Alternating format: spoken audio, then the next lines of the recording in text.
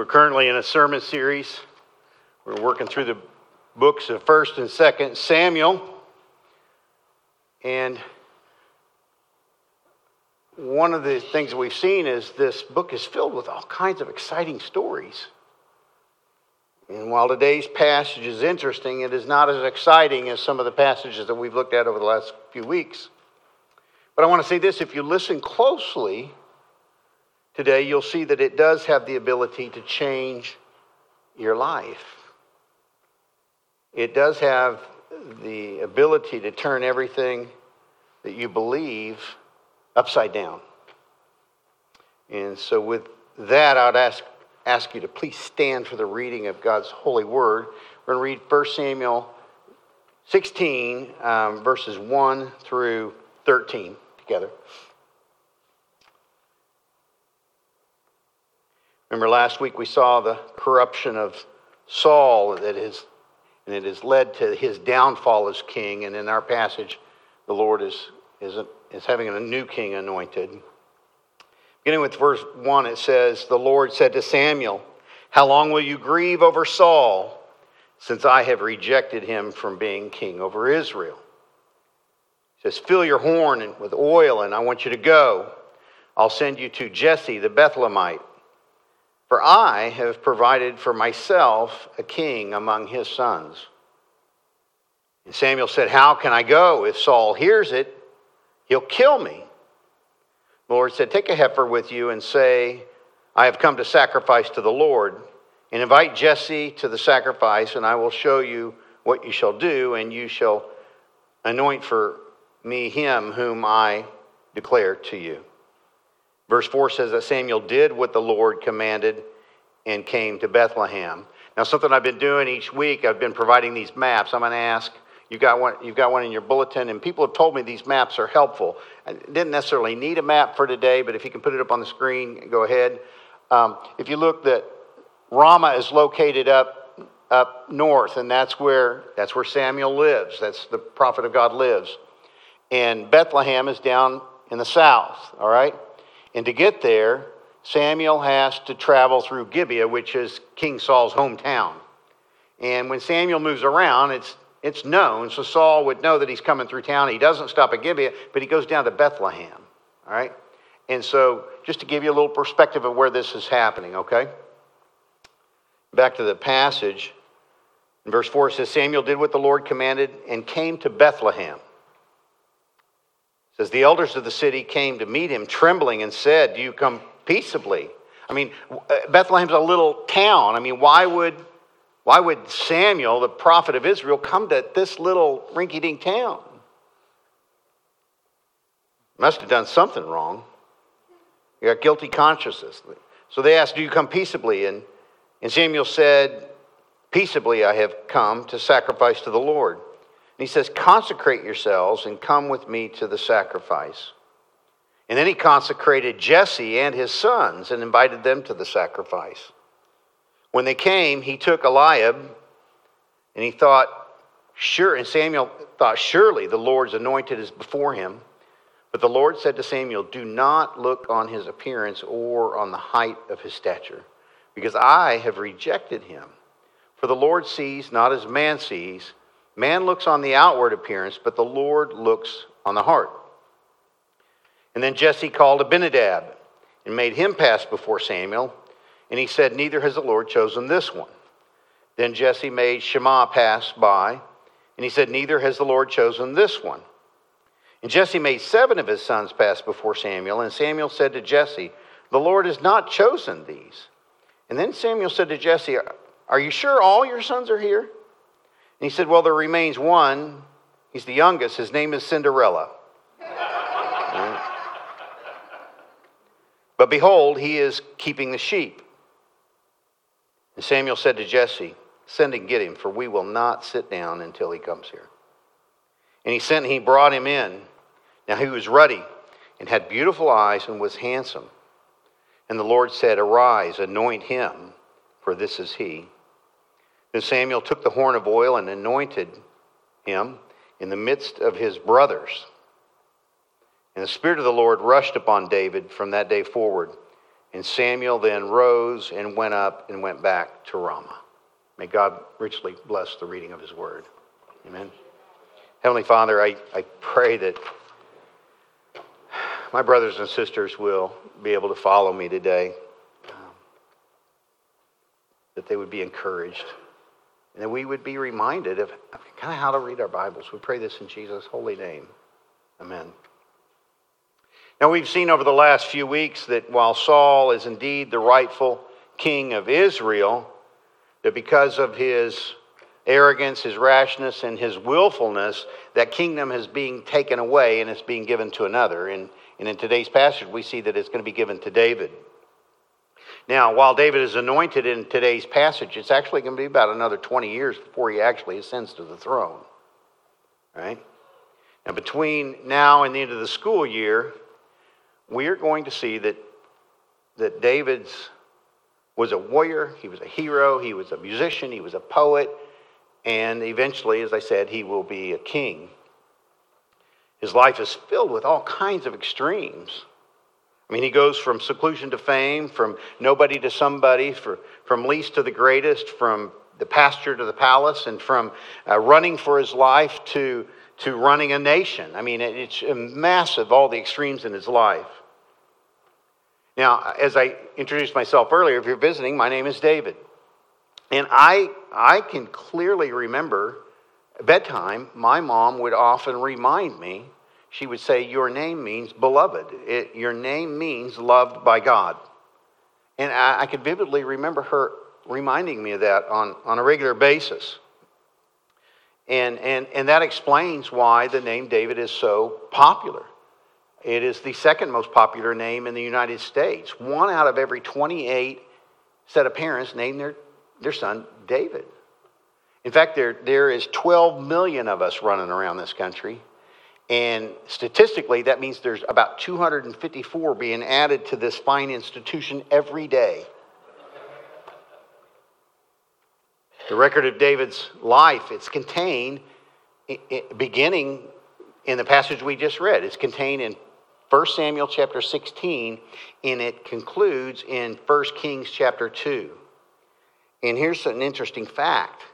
This is the largest narrative of a single life in all of ancient literature. Nowhere in all of antiquity do we know as much about anyone as we know about David. I mean, even if a person has never read their Bible before, it is likely that they probably have heard the story of David and Goliath or David and Bathsheba. And while David is referred to 600 times in the Old Testament and 60 times in the New Testament, what's the most important clue to the significance in his life is the 3 angelical announcements that we get in the Gospels. In one angelic announcement about the birth of Christ, in one angelical announcement, it is declared that Jesus would be, that the Messiah would be born in the city of David. In David's hometown was Bethlehem. And so the angelical announcement is he's going to be born in the city of David, in Bethlehem. Another angelical announcement says that he is going to be born in the house of David. In other words, he's going to be the Messiah. This Messiah coming is going to be a descendant of King David. And Jesus was. It was also declared in an angelic visit that he would sit on the throne of David. In other words, just as David was king, Jesus, this child, this Messiah, would one day be king as well. Again, David's name means beloved. It means loved by God. And another phrase that we often hear referring to David is the phrase that he was a man after God's own heart. Most of you probably heard that David was a man after God's own heart. And that phrase actually comes from a passage we read a couple weeks ago. While I didn't mention who David was at the time, Samuel was talking to Saul and saying, listen, your kingdom is going to be taken away from you. He says in 1 Samuel 13, verse 14, he says, the Lord has sought out a man after his own heart. And the Lord has commanded him to be prince over his people. And then today, in today's passage, we find out that is David. Now, I want to take a couple minutes here, and I want us to ask the question, what in the world would qualify somebody for such a lofty and exalted description. Man after God's own heart. While the phrase in the title comes from 1 Samuel 13, the Apostle Paul repeats it for us in Acts chapter 13. Look at this with me. In Acts chapter 13, verse 22, the Apostle Paul says, listen, God raised up David to be their king, of whom God testified. And God said this of David. He said, I have found in David, the son of Jesse, a man after my own heart, who will do all my will.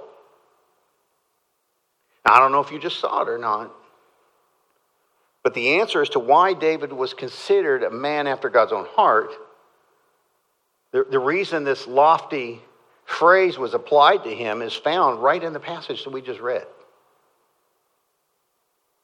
What seems to have set David apart from everyone else, according to the Apostle Paul, was that he would do all my will. God said he would do all my will.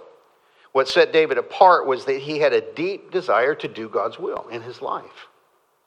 That he was willing to do whatever it was that God wanted him to do. That's what made him a man after God's own heart.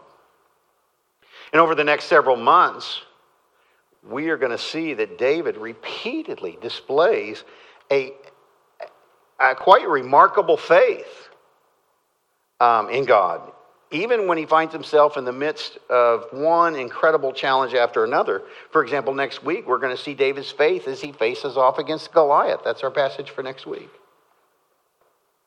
It seems like if you read this historical biography of David, it seems that he was fully aware that God was in control of his life. That God was to be not just trusted, but also obeyed. And that God had the ability to deliver him from even the most dire and difficult circumstances. We see this over and over again with him. And we will see over and over again that David's faith pleased the Lord. And that the Lord rewarded David for his faith. You know, one of the places where we learn about David's character the most is in the book of Psalms. There are 150 Psalms, and David is credited for having written a little more than half of them.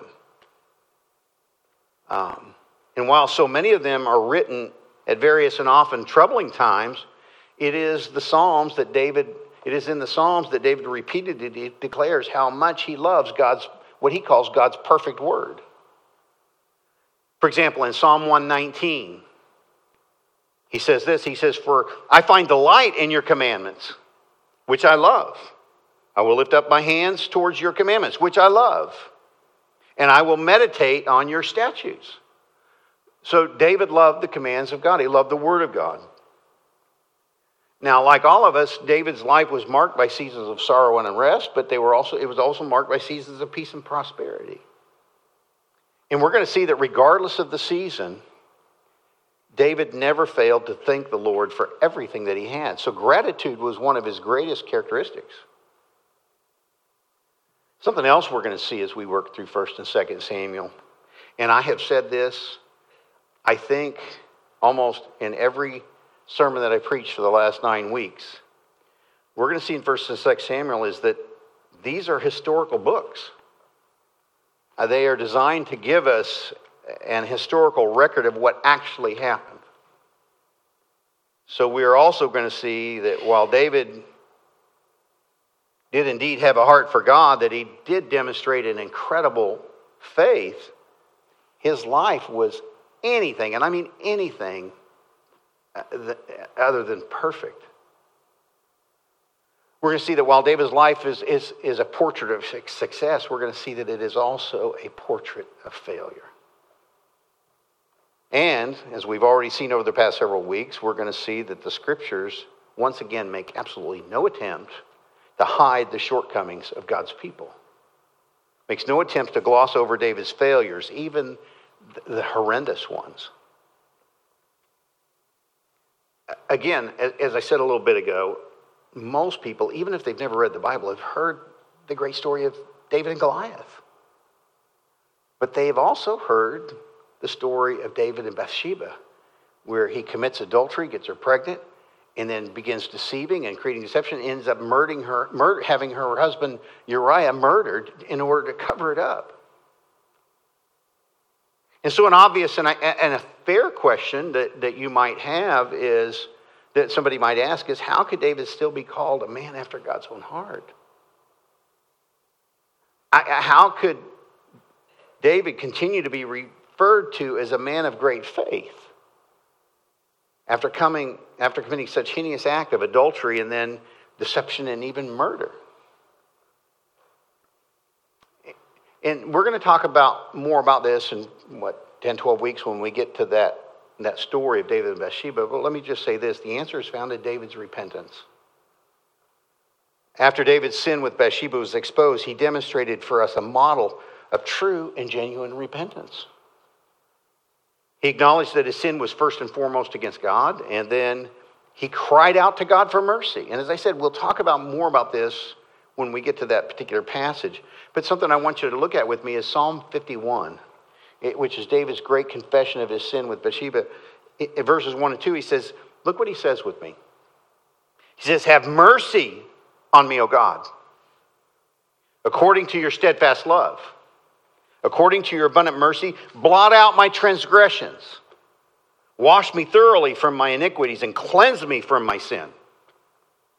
So David demonstrates, and granted, we boil all this down into a little flowery, nice sounding, a couple verses, but this was a long, hard process for David to go through. And we'll talk about that more when we get there. Now, as we work through 1st and 2nd Samuel, we're going to see that David's sin with Bathsheba, it continued to have lasting consequences in his life, painful ones. But it also appears that David was able to find not just forgiveness, but he was also able to find a sense of peace from the terrible things that he had done. And that's the kind of peace we all want in our lives, isn't it? I know Jesus says that if a man looks at another woman with lust, he's committed adultery in his heart. And so in that sense, I, along with every other man and even woman in this room, I'm guilty of adultery. I'm guilty of it in the sense that Jesus talked about it, all right? When it comes to, but when it comes to the sin of actually having an affair, of actually committing adultery with another person, most of us in this room, I know there's some who are, but most of us in the room have not committed adultery. Okay. Jesus also said, if a man is angry with his brother and calls him Raka, that he is guilty of murder. All right. And while we're all guilty in that sense, I know there's people in here who have had abortions and been involved in abortions, and so those of us we are guilty of that if that's the case. But the reality is, most of us in here are not guilty of taking another life in order to cover up our sin. But the fact is, most of us, we read these stories of his adultery with Bathsheba and this murder that he commits to convert, and we think, well, I would never do something like that. I'm just not that bad. But the reality is, given the right circumstances, we are all capable of far worse than we really think we are. And if you think you're not, you really ought to rethink this. I remember, my goodness, has it been close to 15 years ago when Tiger Woods' life blew up? Remember that? I mean, it was all over the news, and I was talking to a neighbor, and he didn't know me very well at the time because I just moved into my house, and I know what he was expecting from me. He was expecting me just to tear into Tiger Woods for his immorality and what have you. And so I remember talking to him, and I said, you know what? I love my wife and my children, and I have been faithful to my wife and my children. My wife for nearly 30 years, my children for 25. But I don't have the kind of travel schedule that Tiger Woods has. I don't have the kind of women throwing themselves at me that he has throwing at him. I don't have the kind of money and resources and finances to cover up my sin. I think I love my wife, and I do.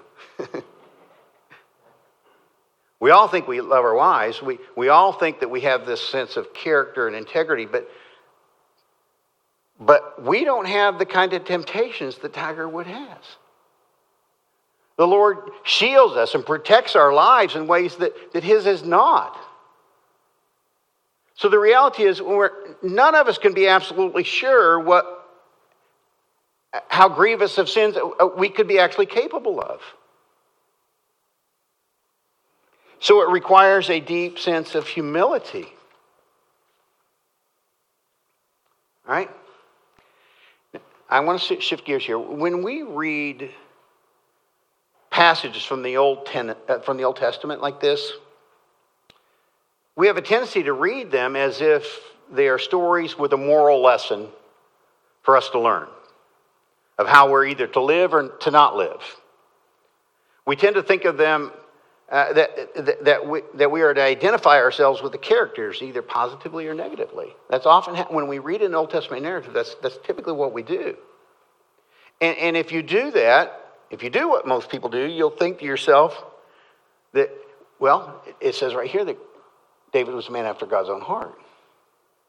And you'll think, well, okay, God looked in David's heart and saw that it was good, and therefore what I need to do is I need to make my heart good like David's.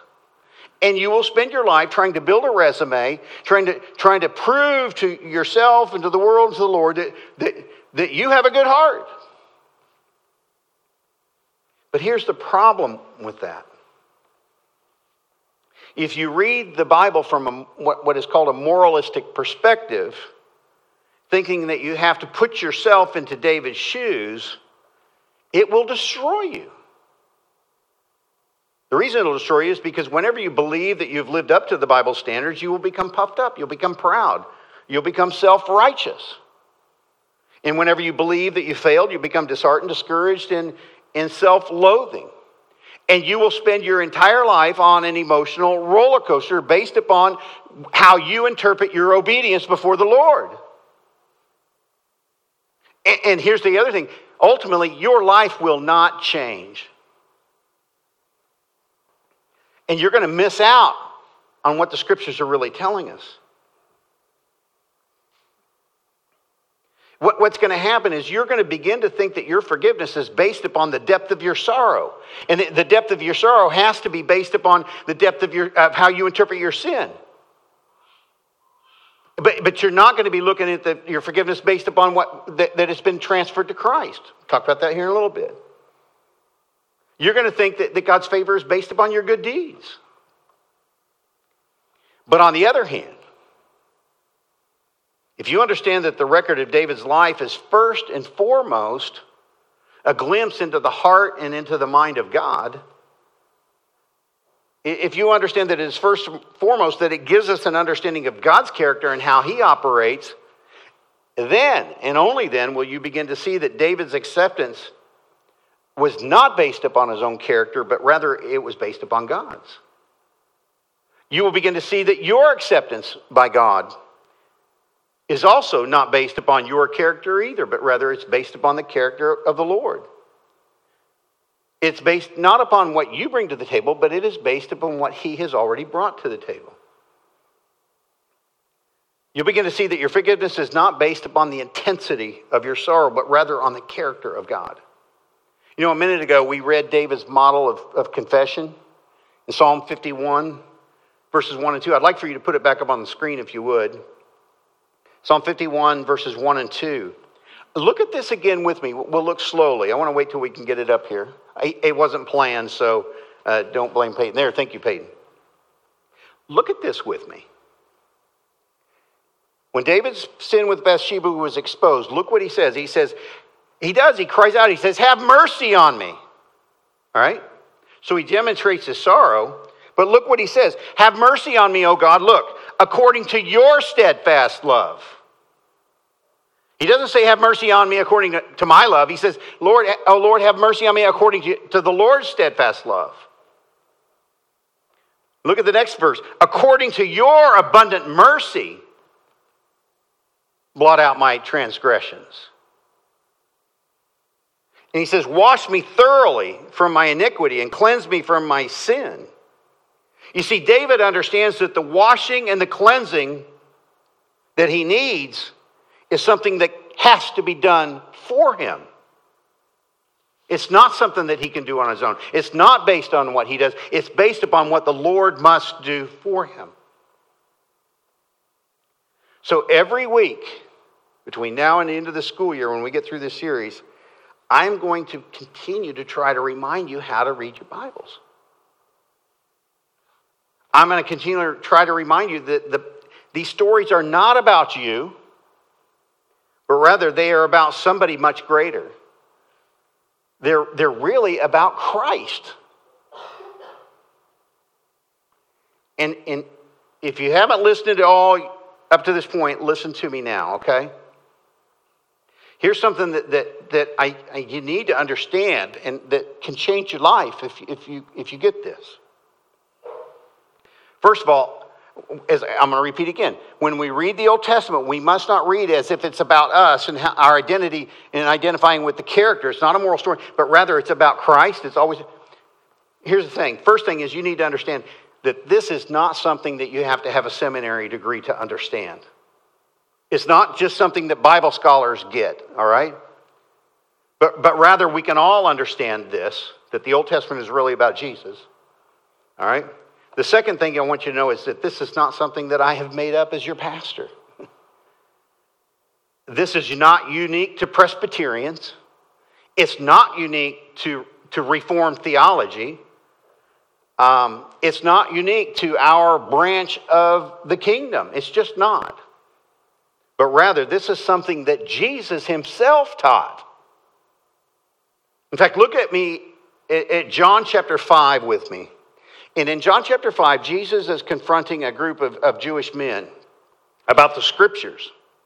In John chapter 5, verse 39 and 40, he tells these men, he says, you search the scriptures because you think that in them you have eternal life. And he basically tells them, you know what, you're right, that eternal life can be found in the scriptures. He says, you search the scriptures because you think that in them you have eternal life.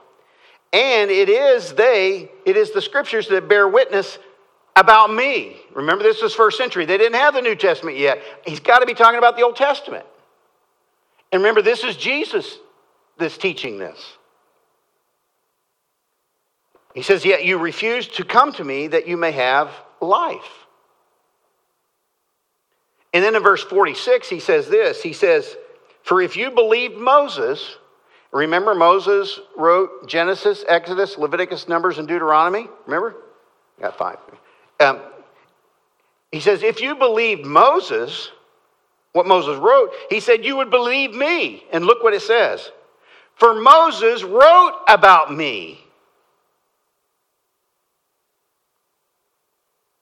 So what Jesus is saying is, listen, the Old Testament scriptures are primarily about me. They're pointing to me. And then on the day after 3 days after, or the day of the resurrection, 3 days after the crucifixion, you remember that Jesus, after his resurrection, he met 2 of the disciples on the road to Damascus. Now, they didn't recognize him, and they were feeling lost and confused over his death, and then the rumors of his resurrection were only confusing them even more.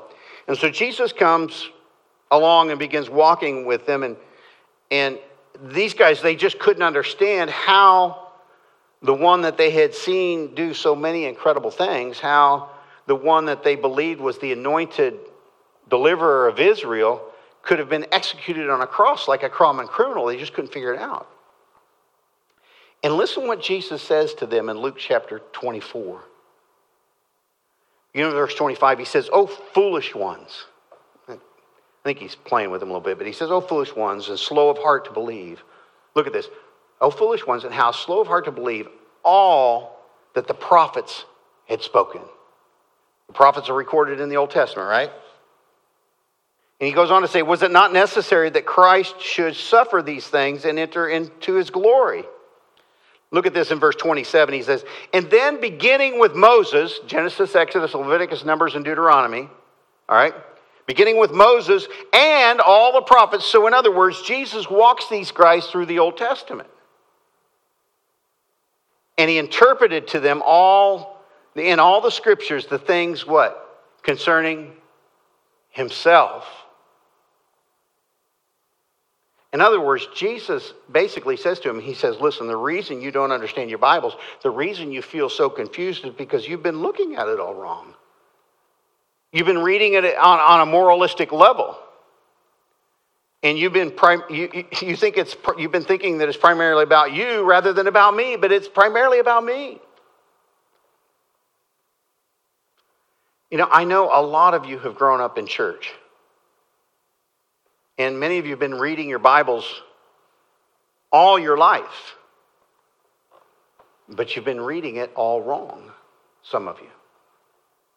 You've been reading as if it's primarily about you and what you are supposed to either do or not do, when it's really about him and what he must do for you. You know, I want to back up a little bit, and I just want to be very, very clear. I am not saying that the Bible doesn't have any moral lessons for us. I am not saying that there's nothing about David's life that we ought to not try to emulate, okay? But when we read the Old Testament, when we come to these stories, we must understand that every prophet and every priest and every king is first and foremost pointing to the more perfect prophet, priest, or king. We need to understand that every prophet, priest, and king is actually a forerunner or a picture of the coming Messiah, of Jesus. Now, there's no doubt in my mind that this may be a new concept for some of you. But even for those of you, and I would include myself,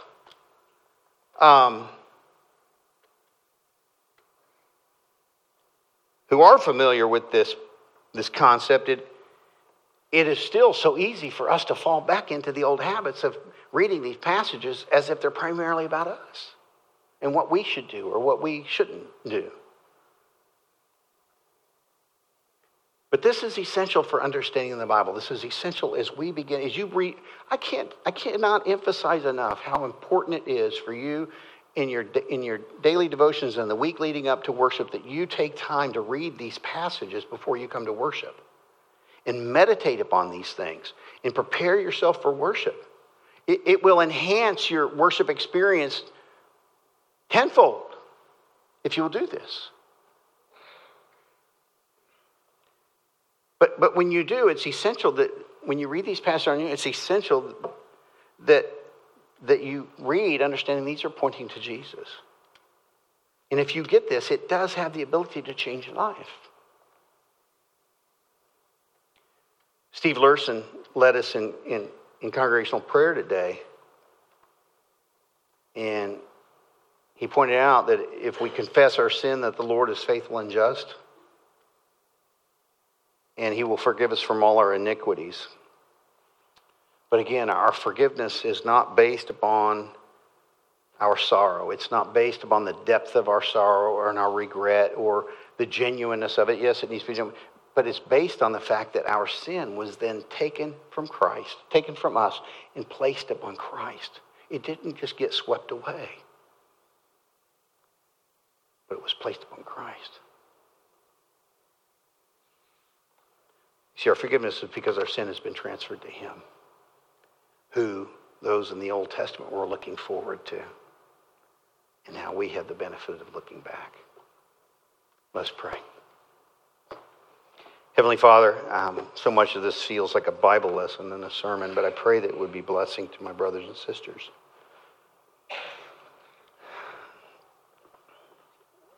Lord, help us to see you as we work through the Old Testament scriptures.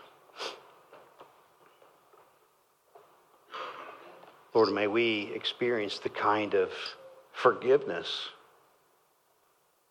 that David experienced. But Lord, may we not just experience this feeling of forgiveness, but Lord, may we experience the peace that David received, that we may find peace in our lives in spite of whatever sins or grievances we may have committed against you. Lord, may you forgive us according to your great mercy. We pray this in Jesus' holy name. Amen.